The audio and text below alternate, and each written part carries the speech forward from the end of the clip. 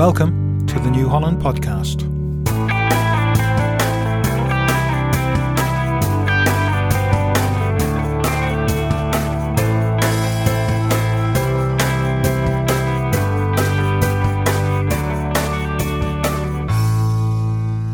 Welcome one and all. My name is Nigel Honeyman. I am the Harvester Product Specialist for the United Kingdom and Ireland. What we're going to be doing on today's edition of the podcast is I am going to be telling you a little bit of history. I'm going to be taking you back to the genesis of the Twin Rotor Concept, the very first machine to come out with twin rotors. Also, I'm going to be speaking to David Redman. David is the high horsepower tractor specialist for the United Kingdom and Ireland, and David is going to be talking to us regarding transmissions. David is going to be explaining the difference between semi-power shift, power shift, double clutch transmission, and also the continuously variable transmission, the CVT. When I was a little younger, I must profess to having a fondness for a TW25 tractor with its crash gearbox. One thing with that tractor was that after the student had had a crack at it, there were more teeth to be found in an entire flock of chickens than left in the gearbox, as the student had been grinding the gears. The only one thing on the upside of that is that you never needed to ask where he was.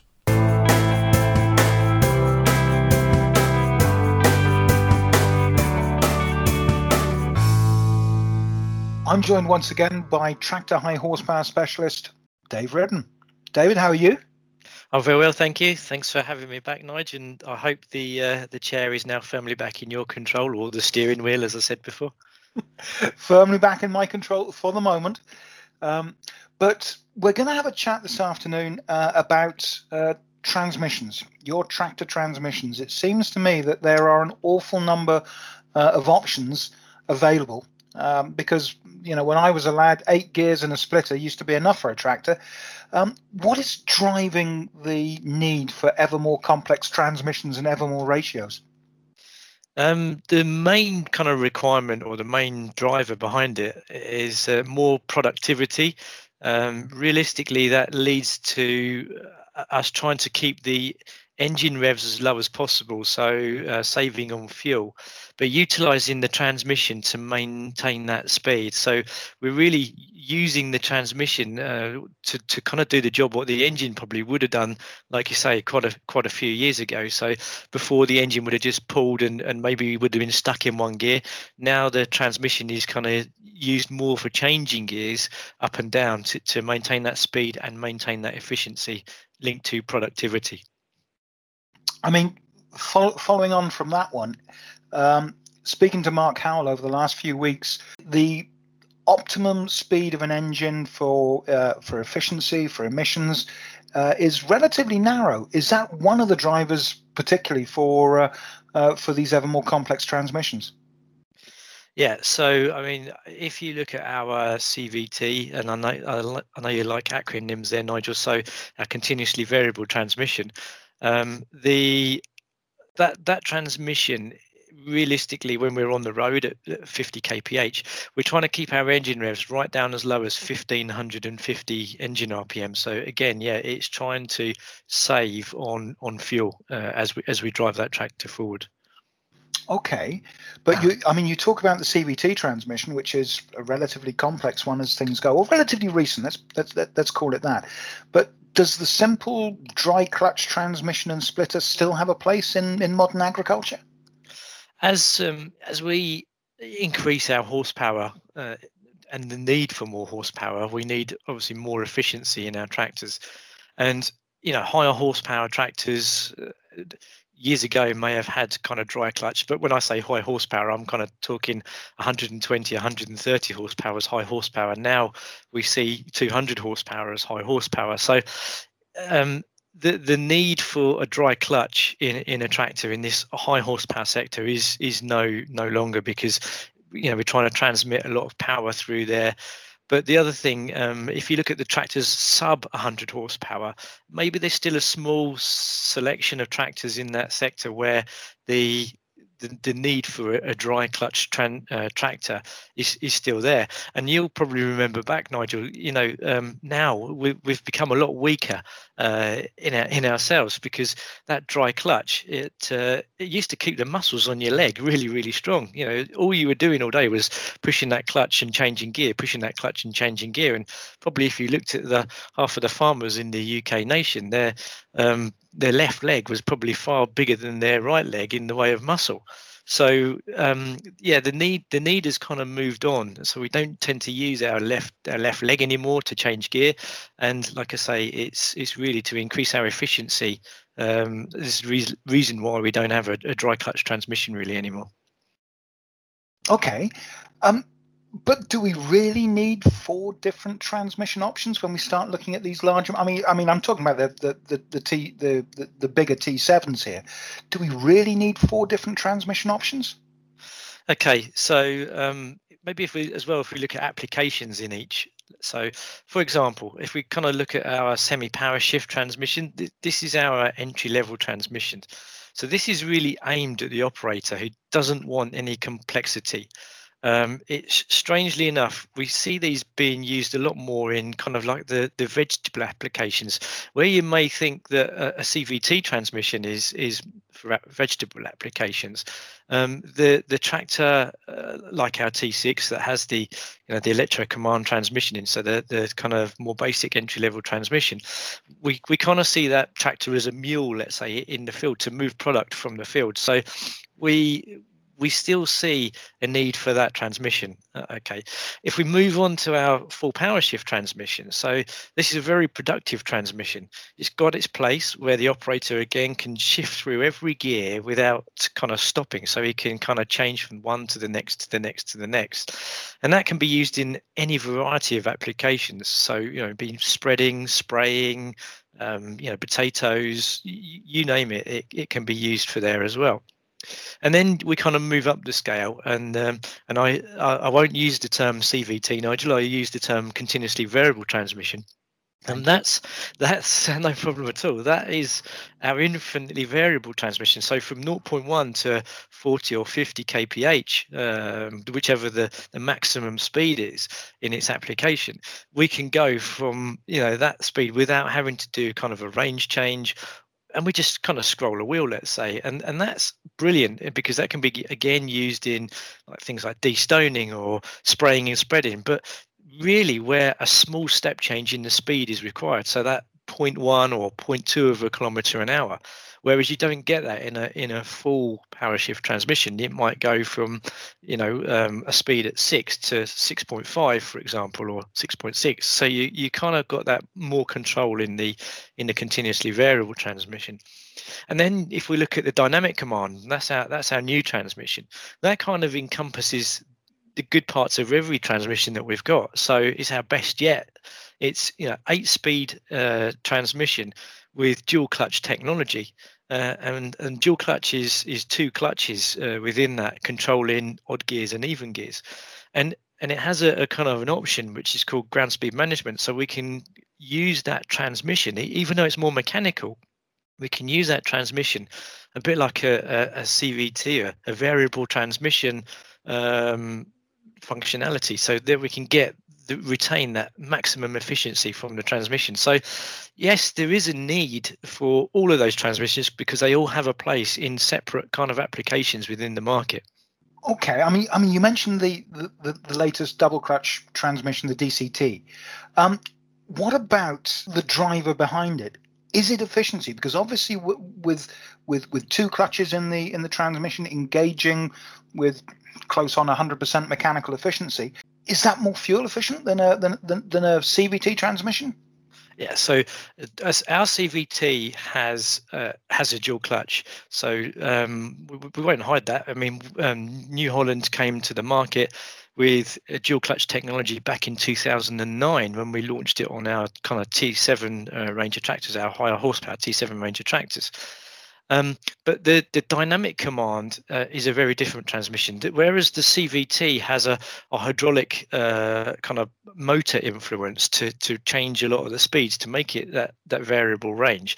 The dynamic command is a very different one. It uses that double clutch technology, but it uses two gears or two sets of gear shafts. So there's a set of gears which controls on one shaft, which is like the 1, 3, 5, and 7 gears, and then gears 2, 4, 6, and 8. The even gears are on a second shaft. So it's kind of a gearbox with 3 shafts in the gearbox, and that's what makes it so smooth. The 2 gears, as you drive, let's say you're in gear 3, gear 4 is already engaged, so it's got 2 gears engaged within the transmission at any one time, and that makes it, when it changes gear, that makes it able to do that within milliseconds and to make it so smooth. If you take a racing car, power is needed to the wheels without power interruption. So if you look at a Formula One car driving around a track, the guy in the Formula One car hasn't got time to declutch, change gear, let his foot off a clutch, because there's seconds gone, and that gives us like the advantage. It also gives us a bigger working window when it comes to the gear span. So for the task in hand, we've got these kind of 8 gears where we can change through sequentially, where we've got a big working wide window, and it's like an auto command transmission. If you keep the gear selection to the highest speed, like to meet your target speed, and the revs as low as possible, we can still kind of save on fuel. So yeah, efficiency with fuel efficiency is a big driver in the transmissions. With the DCT and the auto command, have these 2 transmissions made the full power shift power command redundant? No. So with the dynamic command transmission, you'll find that in our lower horsepower tractors currently at the moment. So when I say that, that's our T5 dynamic command and our T6 dynamic command models up to 180 horsepower. Our full power shift transmission is still very much available, and it's in our T7 range of tractors, and you've probably seen the T8 Genesis as well. So we've got it in the T8 Genesis also, and we've just launched a new T8 Genesis at 400 rated horsepower. So that full power shift transmission is available in that tractor as well. So yeah, I mean, when you look at the full power shift, it's been on the market for quite a long time, but it still has its place in the higher horsepower sector. And finally, I mean, we talked about applications, and the different transmissions suit different applications. But one application that is that keeps on coming about is, we mentioned vegetable growing earlier on. But do we still need to sell tractors with creeper gears, with the creeper option? I'm assuming that CVT can manage these super low forward speeds. Do these other transmissions, do they require creeper as an option? Yeah. Okay. So if we take our T6 180 as an example, and we look at it on 18.438 tires, the slowest speed on the and you said DCT, and I have to shoot you for that, Nigel, but our dynamic command transmission, if we look at the slowest speed, it's around 2.3 kph, or in your money, 1.4 miles an hour. For those customers, Nigel, who want an even slower speed, so for example, we mentioned kind of the vegetable customer, so destoning, or may even be hedge cutting, yes, we can add a creeper gearbox to that. So on those same tires, we can get right down to 0.2 kilometers an hour or 0.1 of a mile an hour, again in your money. If you then look at the auto command transmission, that is stepless. That's stepless from 0.1 kilometer an hour right through to 40 or 50 kph. So there is no need for a creeper box. A creeper box, in effect, is built into a CVT. So you've got a lot more kind of, let's say, flexibility to drive that tractor in different applications. David, we talk about the auto command transmission, but am I right in thinking that there is, in fact, more than one auto command? Yeah, so if we look at our transmissions that we offer today in the market, we can offer a continuously variable transmission, CVT, from 100 horsepower right the way through to the T8 at 435 horsepower. So we've got a wide spectrum there of horsepower. Now, if we sort of split that down, our T5 Ranger tractors, our T6 Ranger tractors, and our T7 kind of up to the 225, T7 225, have a smaller version of the transmission. So it's kind of got you can't really see it, but it's kind of got a 2-range transmission. If you look at our longer wheelbase T7 tractors through to our HD, then we have, as I said earlier, the transmission that we kind of first came to market with the dual clutch, which is a 4-range. So we get a lot more kind of speed overlap and a lot more kind of speed matching happening within that transmission. Then the third one is the one in the T8, which is again slightly different again, whereas the two transmissions that we have in the T5, the T6 and the T7, they're a lot more mechanical with synchronizer engagement. The T8 transmission is a similar sort of CVT logic with 4 ranges as the T7, but it's now like clutch pack engaged. So the 3 transmissions have their place within the sector. And yes, you're right, there is 3 very different makeups. The 2 range is a lot smaller and compact, so obviously with the T5 to keep in that compact size, whereas the other two transmissions are a lot bigger, obviously for a longer wheelbase tractor. And the logic for operating all auto command transmissions is exactly identical, regardless of whether you're in 435 horsepower or 100. Yeah, exactly that. So when you sit within the cab, the logic on the command grip, you have 3 ranges that you can set as an operator, or 3 windows, let's say, where you can set target speeds. David, many thanks indeed for your time once again today, and I look forward to speaking to you again sometime soon. No worries, Nigel. Thank you very much. It will probably be in Norwegian. Thank you, Nigel. I look forward to it.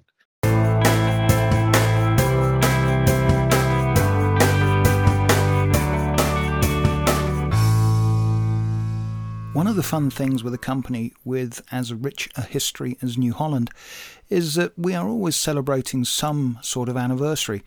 We have 125 years since the foundation of New Holland, but one other thing that you'll notice is on the side of CR combines nowadays, you'll see a little sticker that says 45 years of twin rotor technology.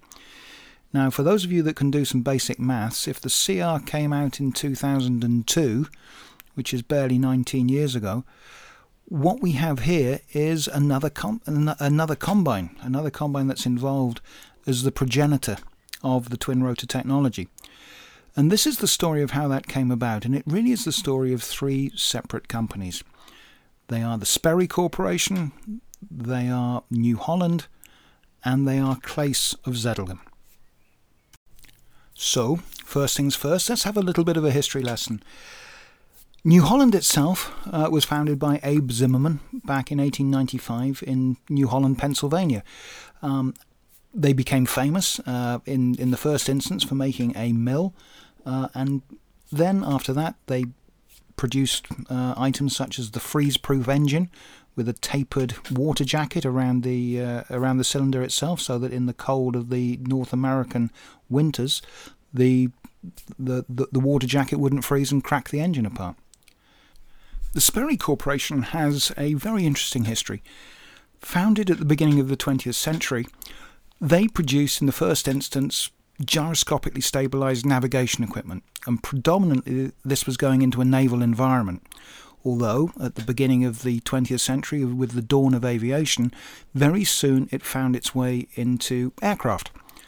They produced devices such as the Artificial Horizon, and here is a name from history, Colonel Jimmy Doolittle. For those of you that have seen the film, he was the guy that led the Doolittle raid on Japan during the Second World War. In the interwar years, then Lieutenant Jimmy Doolittle was the first pilot to fly a plane with a completely blacked out cockpit, relying entirely on instrumentation provided by the Sperry Corporation.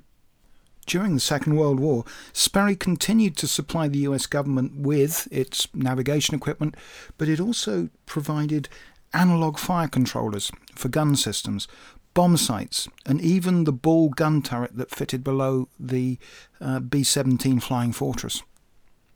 Following the end of hostilities, Sperry found itself trying to step back from its war footing, and with a surplus of capital, what they did was they went out on a spending spree, trying to diversify the operation. And it was in 1947 that they acquired the New Holland Machine Company of Pennsylvania. Now, while you might think that this was an unlikely fit, during the war, Sperry actually did an awful lot of work on degaussing naval ships, degaussing, demagnetizing so that they weren't susceptible to magnetic mines. This expertise was later put to use with the introduction of the metal detector on the forage harvesters, so that there was a degree of cross-pollination between the different branches of the Sperry Corporation. And in 1964, the final piece of the jigsaw was put into place when Sperry New Holland acquired a majority share in what we know as Claes, the Zedelgem combine factory that was founded by Leon Claes in 1906. But for those of you that have done the maths, if we go back 45 years, we're looking at a period in the mid-70s. When we look at what was going on in America with combines in the mid-70s, the one thing that we'll notice is that the big combine manufacturers were starting to look towards rotary separation. Why? Quite simply, they were looking at creating more separation power. The straw walkers themselves had become the bottleneck. Combine manufacturers were looking to get more output out of similar size machines, and rotary separation was seen to be the answer. If you look at the combines that were being produced in Europe at the time by Sperry New Holland, at the dawn of the 70s was the launch of the 1500 series. Now, the 1500 series was the one that heralded back in 1973 the rotary separator.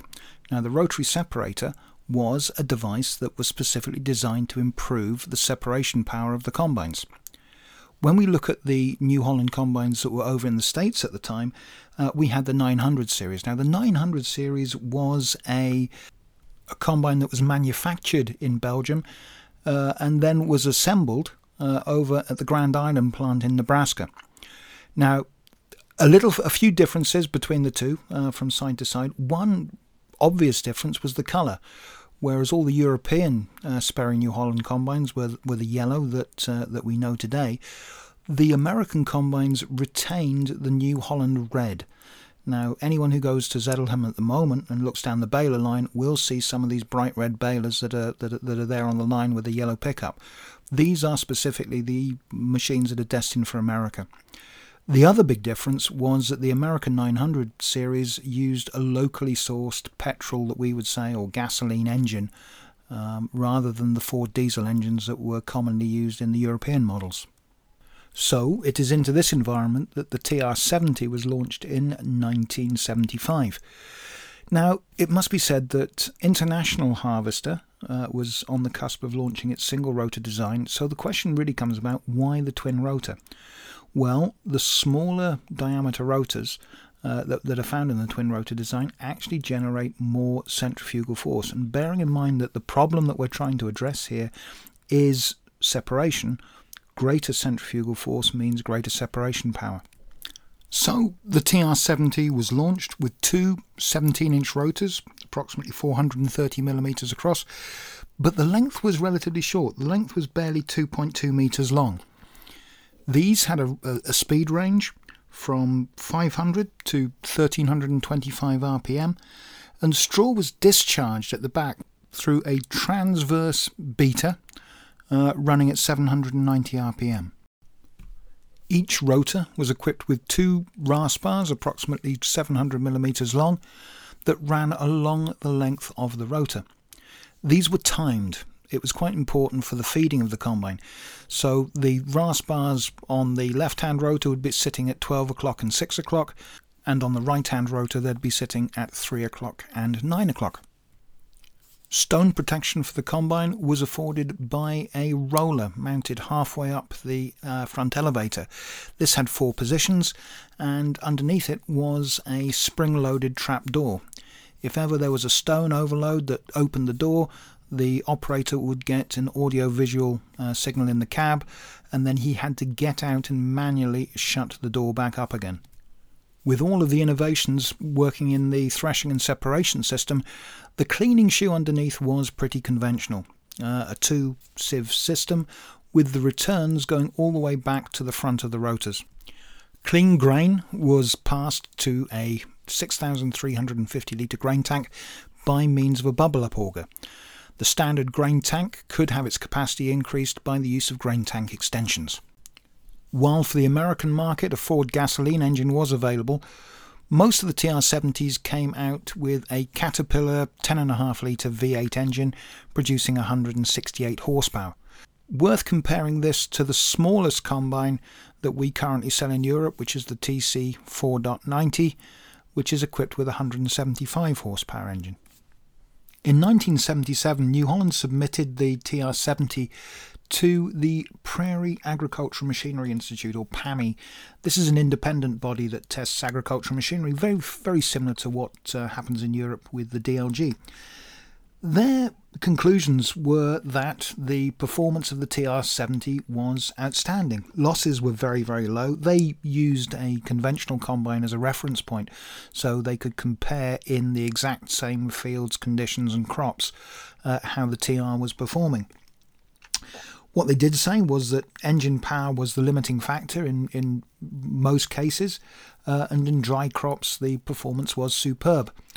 They did note, ominously, that unblocking the machine was pretty inconvenient, and that they were using a pickup header at the time, and poorly presented swaths going into the front of the combine could cause off-centre loads going up one rotor, and if more material was going up one rotor than the other, then that could lead to a plugging situation.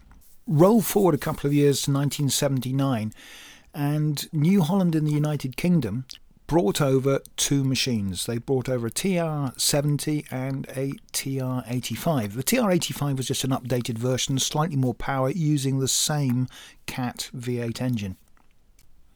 Supporting these field test activities was a gentleman by the name of Trevor Wyatt. Trevor, for those people in the United Kingdom, may well know him, who is still working as an area manager for New Holland on the harvester side of things.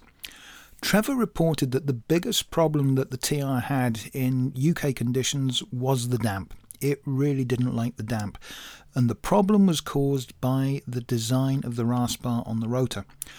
The RAS bar, as has already been mentioned, was straight down the length of the rotor. Now what that meant was that the transport of crop from the front of the rotor to the back was performed by vanes in the what we'd now call the rotor covers. And quite simply, in the heavier straw damper conditions that we have in the United Kingdom and Northern Europe, it used to block. Various remedies were tried, including covering the concave wires with tubes to create a roller effect. Also, the concaves were removed, cut and re-welded so that they were wider at the front, and while both of these improved the feeding, it never fully fixed the problem. Trevor also noted that there was a return of the uneven feeding that the PAMI team had found in North America with the pickup header. Nowadays, what we will have with a header is a full width set of retractable fingers, and what this does is it creates a much smoother, much more even feed. What was happening with the TR in those days was, even though it was only a 15-foot header, the feed into the elevator was uneven, and as this uneven feed got to the top of the elevator into the rotors, then there was almighty banging and noise being created. In the mid-1970s, cab isolation technology was nowhere near advanced as it is at the moment, and so the operator felt every lump and bump that was going up into the rotors. One other problem that was noted on the UK testing that was never seen in North America was the gearbox for the unloading drive. The heavy damper crops that were experienced in the United Kingdom in 1979 caused almighty problems for the gearbox within it. Without a spare gearbox available, Trevor was often sent off on missions up to Platts Harris, who was the foremost combine dealer at the time, in order to find cogs that might actually fit inside the gearbox to make it work again. So, the conclusion to the 1979 testing was that the TR concept was not particularly suited in its current form to Northern Europe, to the damper, heavier conditions that we experience here. However, it wasn't the end of the story for the TR in Europe. In 1980, a series of 225 TR85 models were built at the Zettelhem factory. These predominantly went to the drier conditions in southern Europe. New Holland customers in Europe weren't to be denied their shot at rotary technology, as in the mid-80s the Twin Flow TF combine was introduced. Development on the TR continued all the way through until 2002, when the CR combine emerged, the CR that we know today. So, to conclude the story of the TR, what became of Sperry? Well, Sperry was the subject of a hostile takeover by the Burroughs Group in 1986. This was merged to create a company called Unisys, an IT services and systems company that exists to this day. At that time, the non-core companies within the group were then sold off. Some of the instrumentation companies now exist within companies such as Lockheed Martin and British Aerospace. And of course, in 1986, New Holland itself was sold to the Ford organisation to create Ford New Holland. But the true legacy of that TR-70 combine exists to this day within the CR. The lessons learnt through over 45 years of dealing with twin rotor technology can now be seen on all machines from the CR 10.90 all the way to our brand new CH combine, the crossover harvester.